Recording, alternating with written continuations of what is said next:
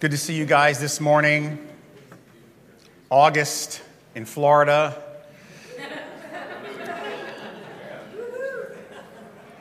Air conditioners working extra hard just so that we can hear what God has to say. We're continuing with our series on Revelation. By the way, for those of you that are here for the first time, my name's Joe. I'm the pastor here at Grace Life. We're just going through the book of Revelation, chapter by chapter, verse by verse, and this is week 20 already. I'm projecting, I think it's going to be almost like 52 weeks, which would be kind of cool, right? Like one devotional thought about Revelation a week for a year. That'd be kind of cool, right? So this is week 20. I've called this week's message, A Moment of Silence. So prayer is a fascinating human pastime. Prayer is actually a very widely practiced spiritual discipline in America and throughout the world. I don't think people realize how many people pray. Pew Research did a study about 5 years ago. This is before COVID, so I imagine the numbers are different now. Pew Research says 55% of Americans say they pray every day, not just occasionally, but every day.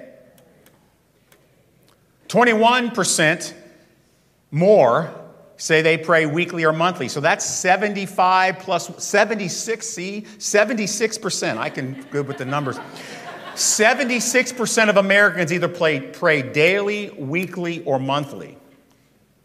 20% of those who pray consider themselves unaffiliated with any other religion and pray daily. Here's the interesting one. People 65 and older are twice as more likely to pray every day than people under 30.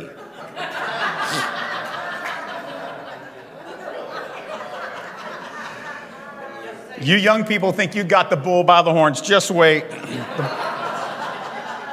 You'll be praying. So, for a Christian, a follower of Jesus, prayer is actually the easiest thing you can do. Anytime, any place, anywhere. Sadly, it's also the easiest thing you can neglect. It's also the easiest thing to abuse or misunderstand. What things do you pray for most often? If you're one of those who prays on a consistent basis, what do you pray for most often? You know, as a pastor, I get many people sending me prayer requests, and I try my best to pray for all of them. There's prayers for healing, praying for family and friends. That's a big percentage of our prayers for sure. Do you think there's types of prayers that God likes more than others? Do you ever wonder if God hears your prayers? Do you ever worry if you're praying the right way? Are there things we should be praying for that we don't? Let's look at our passage this morning. We're starting chapter 8. When the Lamb opened the seventh seal, there was silence in heaven for about half an hour. Then I saw the seven angels who stand before God, and seven trumpets were given to them. Another angel came and stood at the altar with a golden censer. That's a golden bowl that you put incense in. That's what a censer is. It's like a bowl with a cover over it. And he was given much incense to offer with the prayers of all the saints on the golden altar before the throne. I know that sounds familiar, something we've talked about before in here. You guys remember the week we had the incense burning as an object lesson. And the smoke of the incense with the prayers of the saints rose before God from the hand of the angel. Then the angel took the censer and filled it with the fire from the altar and threw it on the earth. And there were peals of thunder, rumblings, and flashes of lightning, and an earthquake.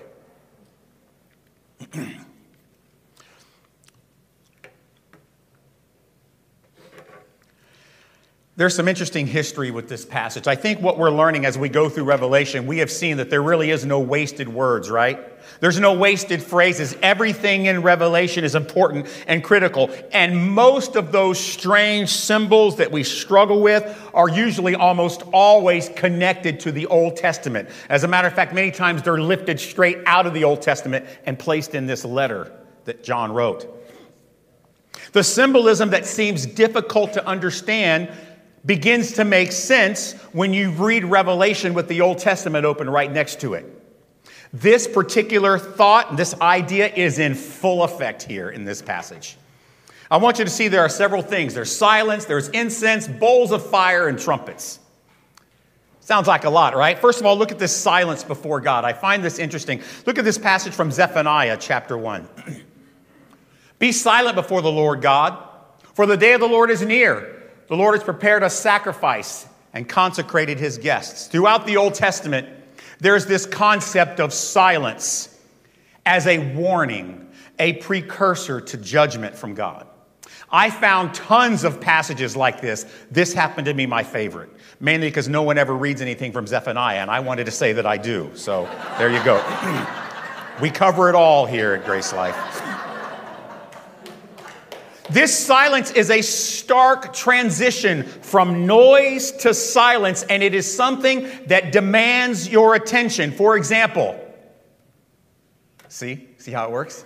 See that? Stop what you're doing. Look, listen to what is getting ready to happen.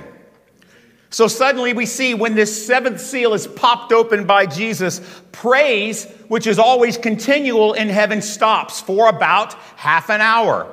And all attention is turned to the opening of this seventh seal. There is something so fascinating, so riveting about this seventh seal that everything in heaven stops except for one thing. And I just love this. It's the incense offering. In week 14, remember we burned incense right here on the steps, illustrating what John described as the prayers of saints, like incense rising up in heaven. It was in Revelation chapter 5, verse 8. When he had taken the scroll, the 4 living creatures and 24 elders fell down before the Lamb, each one holding a harp and golden bowls, that's the golden censer, full of incense, which are the prayers of the saints. We see this happening again with the seventh seal. We learned that this incense offering historically was actually a commanded daily and evening temple ritual in the book of Exodus, where God said every day you will burn incense in the morning and the evening before the Lord. And even Old Testament worshipers, this is before Jesus and the cross, they all understood that the symbol of incense was the offering of prayers to God. Look what David said in Psalm 41, verse 2. Let my prayer be counted as incense before you. See that? The lifting up of my hands as the evening sacrifice. See? You can't read Revelation without the Old Testament right next to it. Then we have these bowls of fire. Leviticus chapter 16, verse 12. Look what the priest is commanded to do. He shall take a censer full of coals, that's the golden censer, the bowl where the incense is burned, from the altar before the Lord, and 2 handfuls of sweet incense beaten small, and he shall bring it inside the veil. So what the priest was commanded to take this golden censer, scoop in coals from the altar where the sacrifices are made, take incense, put it in the censer, put the lid on, and bring it into the holy place. This censer or golden bowl is used to ignite the incense. It's the fire needed to make the incense burn. Don't miss how this golden censer is tightly connected with the incense that is the prayers of the saints. We'll go back to this more later, okay? Then we see the trumpets. Look at the verse in Joel chapter 2. Blow a trumpet in Zion, sound an alarm on my holy mountain. Let all the inhabitants of the land tremble, for the day of the Lord is coming. In the ancient world, there was really nothing that could make a super loud noise except a trumpet. They didn't have police sirens. They didn't really have explosions yet. There was no special news report, nothing like that. The only thing you could make a loud noise with was a trumpet. And it is loud. Have you ever had somebody blow a trumpet in your ear when you weren't expecting it? The Old Testament uses this symbol of trumpets over and over again as a signal that impending judgment from God against the enemies of his people and on behalf of his people is about to come. There's another important famous reference to trumpets in the Old Testament. It's the story of Joshua and the Battle of Jericho. We will visit that later. I think you're going to be fascinated by that. So let's look at this. That's the history of this passage. What about man? What does he do and why and how does he do it? Look at the theology in this passage. What about God? What does he do and why and how does he do it? I've called this section the calm before the storm. So Jesus pops open this seventh seal, and now the entire history, we understood that he's popping open the seals on that scroll of redemption. It's basically a summary of all of human history from the perspective of those being redeemed. He pops open the seventh seal of the plan of redemption. Now everything has been revealed. It's all laid bare. And on the popping of this seventh seal, there's silence for about half an hour. It's not a literal 30 minutes. It just means for a time. And it is in response to something. And what is it that everyone is focused on? Well, just like in chapter 4 and 5, this passage reminds us how precious the redeemed and their prayers are to our heavenly Dad. There's something so intimate about how all of heaven's attention is turned to these seven angels with the seven trumpets and the prayers of the saints, the incense rising. And not just for a few seconds, but about half an hour. You know what this moment is? This is the moment where God has decided, okay, now I am going to answer all the prayers of my chosen. Centuries and millennia of pleading for justice and revenge against evil, rising up as incense into heaven. All of them have God's attention at this moment, along with the rest of heaven. This silence in heaven displays the special love and connection between Heavenly Dad and us, his royal, holy priesthood, the church. And in the silence, while nothing else is going on, these seven angels line up with seven trumpets, and they are setting up the next cycle in Revelation of judgment that we will start breaking down for you next week, the seven trumpets, and I think you're going to love that. But this seventh seal provides the symbolism of a change in perspective. The first six seals were how we, the redeemed, should see judgment. Let me try to summarize it for you. It's going to get a little complicated, so if you have some coffee without spilling it, sip it now. You ready? Let's go. There's a concept throughout Revelation, and frankly the whole Bible, called prophetic cycles. This is when the same prophecy is repeated, but for emphasis and clarity. So what happens is there's a prophecy, it is partially fulfilled, then it is spoken again, then it's fulfilled even more, and as it continues, this prophecy is fulfilled several times, each time with more detail. The six seals are a wide-angle shot, if you will, of history, of redemption, and judgment from the perspective of the redeemed. And this seventh seal provides a transition into the same judgment that has been happening through seals 1 through 6, but it's a whole different camera angle. It's a whole different perspective, this time of those who are about to be judged. Look at this in verse 5. Then the angel took the censer, filled with fire, from the altar, and they threw it on the earth, and there were peals of thunder, rumblings and flashes of lightning, and an earthquake. This thunderbolt of lightning, very, very frightening phrase that we see in Revelation, it's not chronological. It is cyclical. Let me explain. We will see this exact same description of thunder and lightning and earthquakes, and later they add fiery hail. We'll see it two other times in the book of Revelation exactly the same way. We see it in chapter 11, verse 19, where at the very end of the seventh trumpet. Then we'll see it in Revelation 16, verse 18, at the end of the seventh bowl of judgment.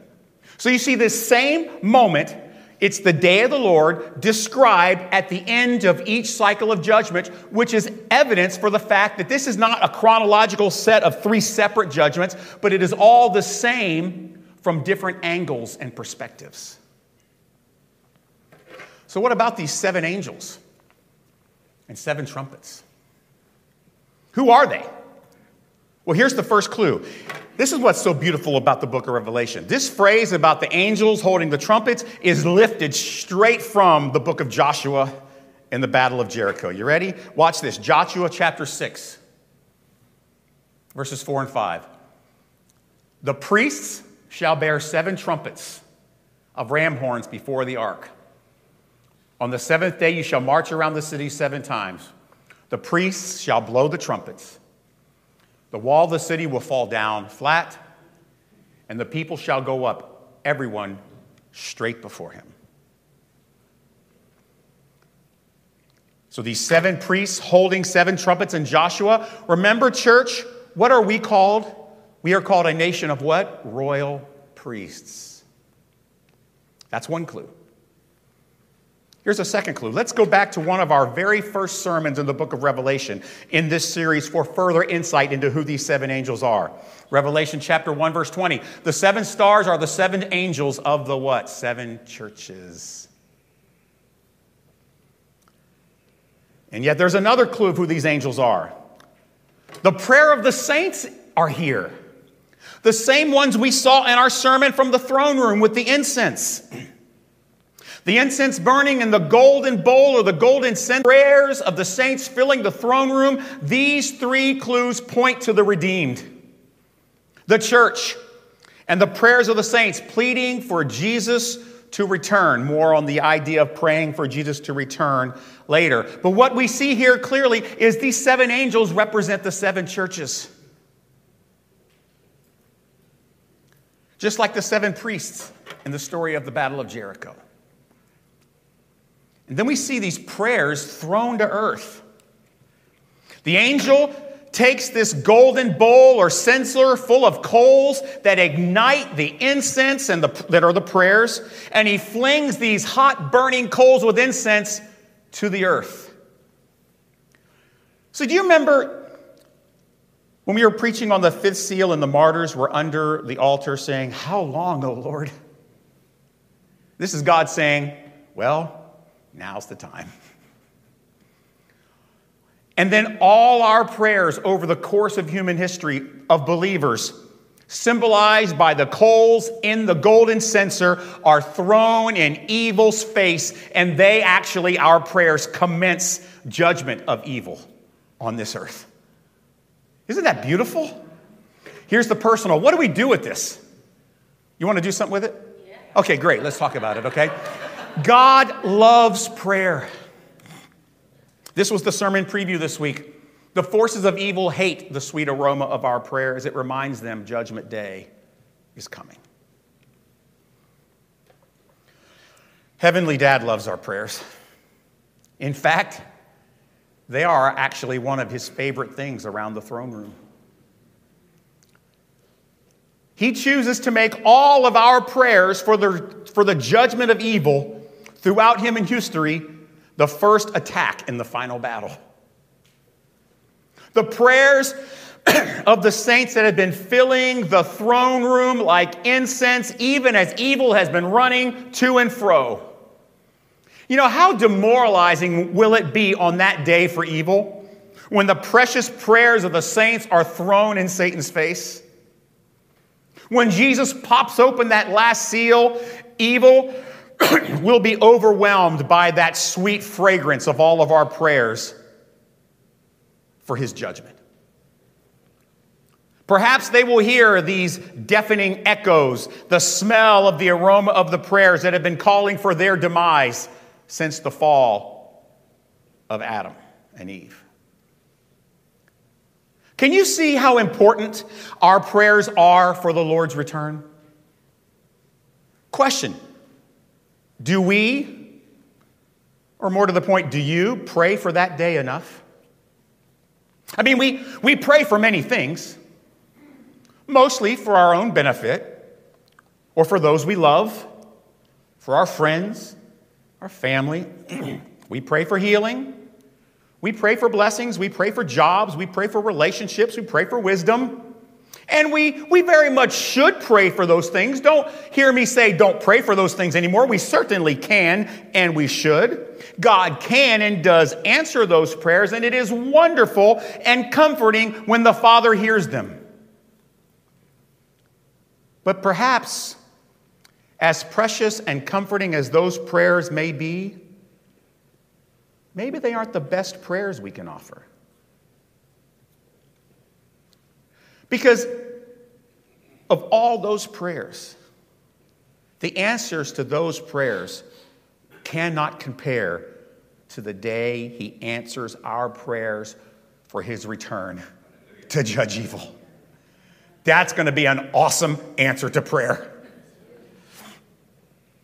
That's the greatest answer to prayer. The greatest blessing is the day he judges evil and gathers us to be with him forever.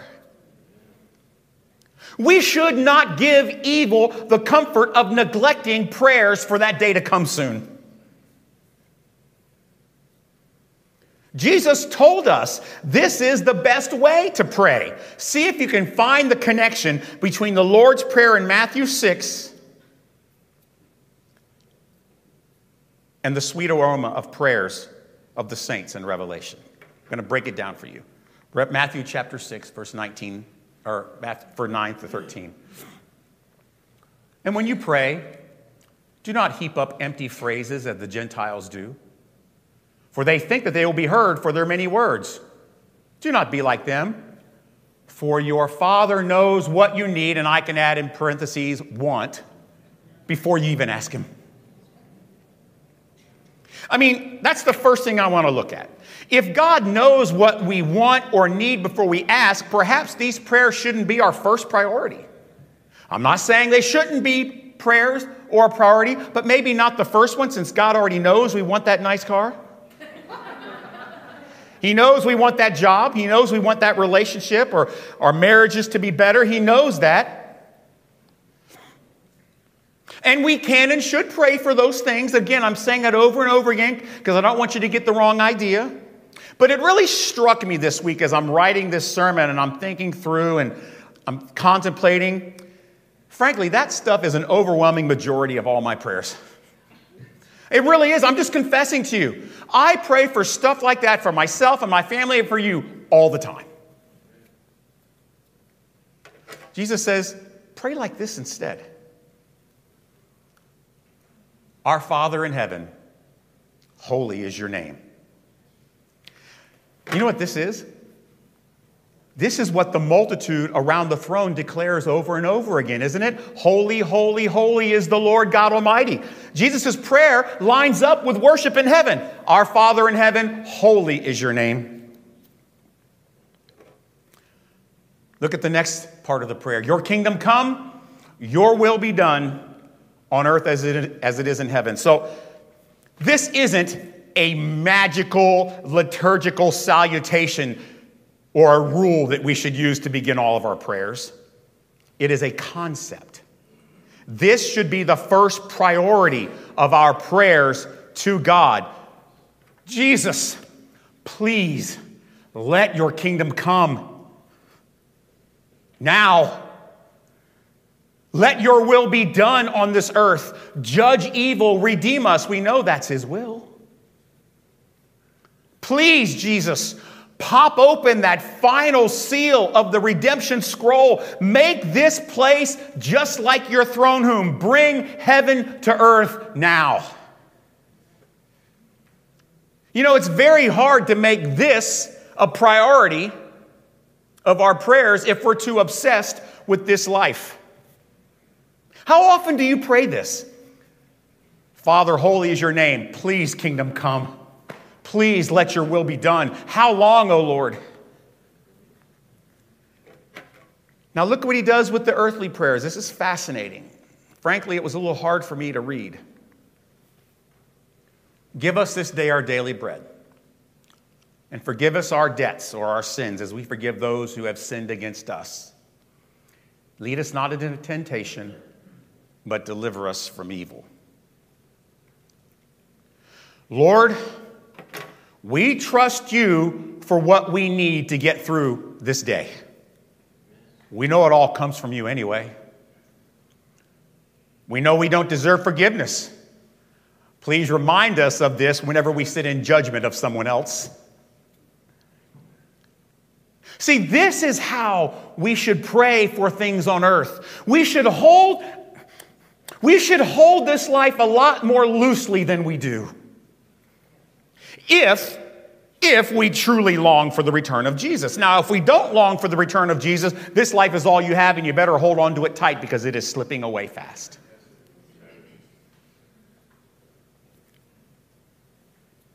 Praying like this is an acknowledgement of everything we have belonging to Him, and that we will trust Him for what we need because He knows we need it already. You know what else it does? It also acknowledges the most important thing that we can receive in this life before His return, which is humility and forgiveness.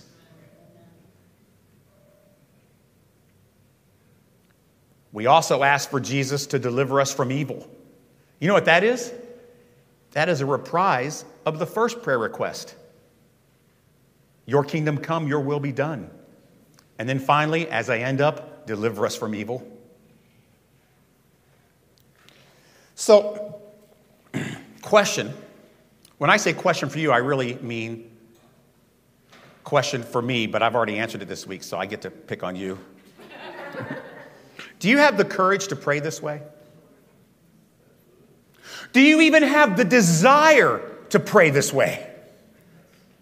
See, I'm not really sure I understood this concept until just recently once we started preaching through the book of Revelation. And I'm your pastor, and I'm just telling you, I don't think I really understood this very well. And I have to confess to you that writing these sermons over the last 20 weeks created an existential crisis for me in my prayer life regarding my obsession with this world. Not just my world, but yours as well as your pastor and your shepherd. And the more I study Revelation, I got to tell you, the more dissatisfying praying for temporary earthly blessings has become to me. I don't say that in arrogance. I say that in a complete embarrassment that I couldn't see this sooner. I realize how much I neglect praying for Jesus to return. And it has sort of made me less interested in earthly requests. So I was praying for some earthly requests this week. I remember going through my head, I said, oh, that's good, I should write that down. So I did. All right, God. I do want my family and friends to be blessed. And I want my church and my business to be successful.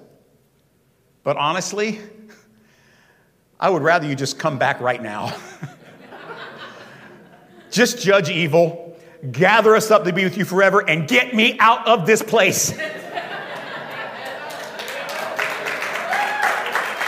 Perhaps today you have learned your prayers and their priorities need adjusting. Perhaps we need to learn how to pray again.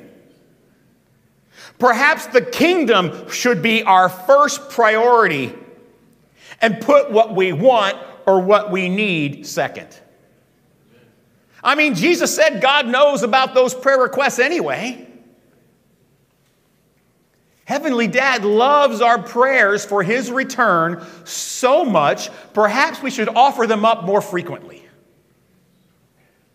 Perhaps we should start today together here in community by offering up a sweet-smelling aroma, a prayer asking for Jesus to return. I think we're going to do that, starting with a moment of silence. Not 30 minutes, don't worry. But I want to take a few minutes of absolute quiet for you to take the opportunity to transport your heart and mind away from this world a bit. It's screaming right outside those doors. You'll hear it soon enough. And let's just spend a little time imagining the throne room.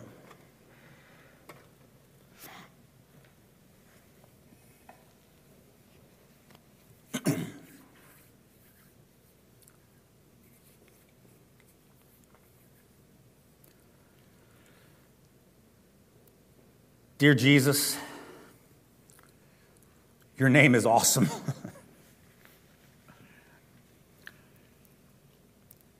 You are sovereign. You are holy. You are all-powerful. You are creator. You are sustainer. Please, just come get us.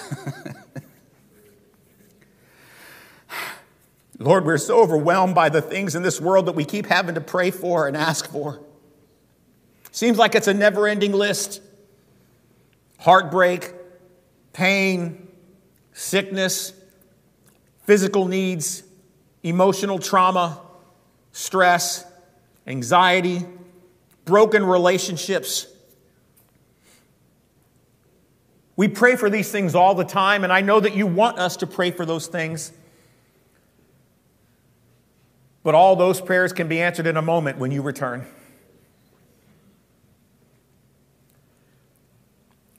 So, Jesus, we ask you today, we'll wait patiently, but we sure would like to see you soon. We would love to see you soon. We look forward to the day as you're redeemed, that you answer the sweet aroma of our prayers. And you say, okay, today's the day. And you gather us forever to be with you. And not only that, but you start the judgment, the separation of evil on this earth. We look forward to that moment. We look forward to that day. We ask that you make it sooner rather than later. But nevertheless, your will be done on this earth. Until that day, Lord, please just give us what we need to make it through. Whether it be provisions or people or blessings, comfort over grief, the loss of loved ones. Lord, you know what we need. We don't even have to ask you for this, but we're just doing it because Jesus taught us to do it. Give us our daily bread. And Lord, make us willing to forgive others just as much as you have forgiven us. Keep us humble. Remind us that we are in need of redemption.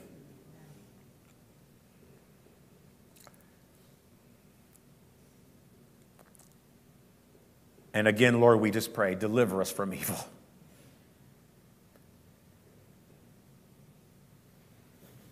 Because, Lord, we know that we want to seek first the kingdom of God. Amen. Before we go, I want to bring up this one last slide. If you guys can bring up that slide for me again real quick. I want to go forward to the next one. I just want you to... You got it? You got it? There we go. Same chapter. Let that burn into your brain as you walk out the door. Have a great week. We love you. We'll see you next week.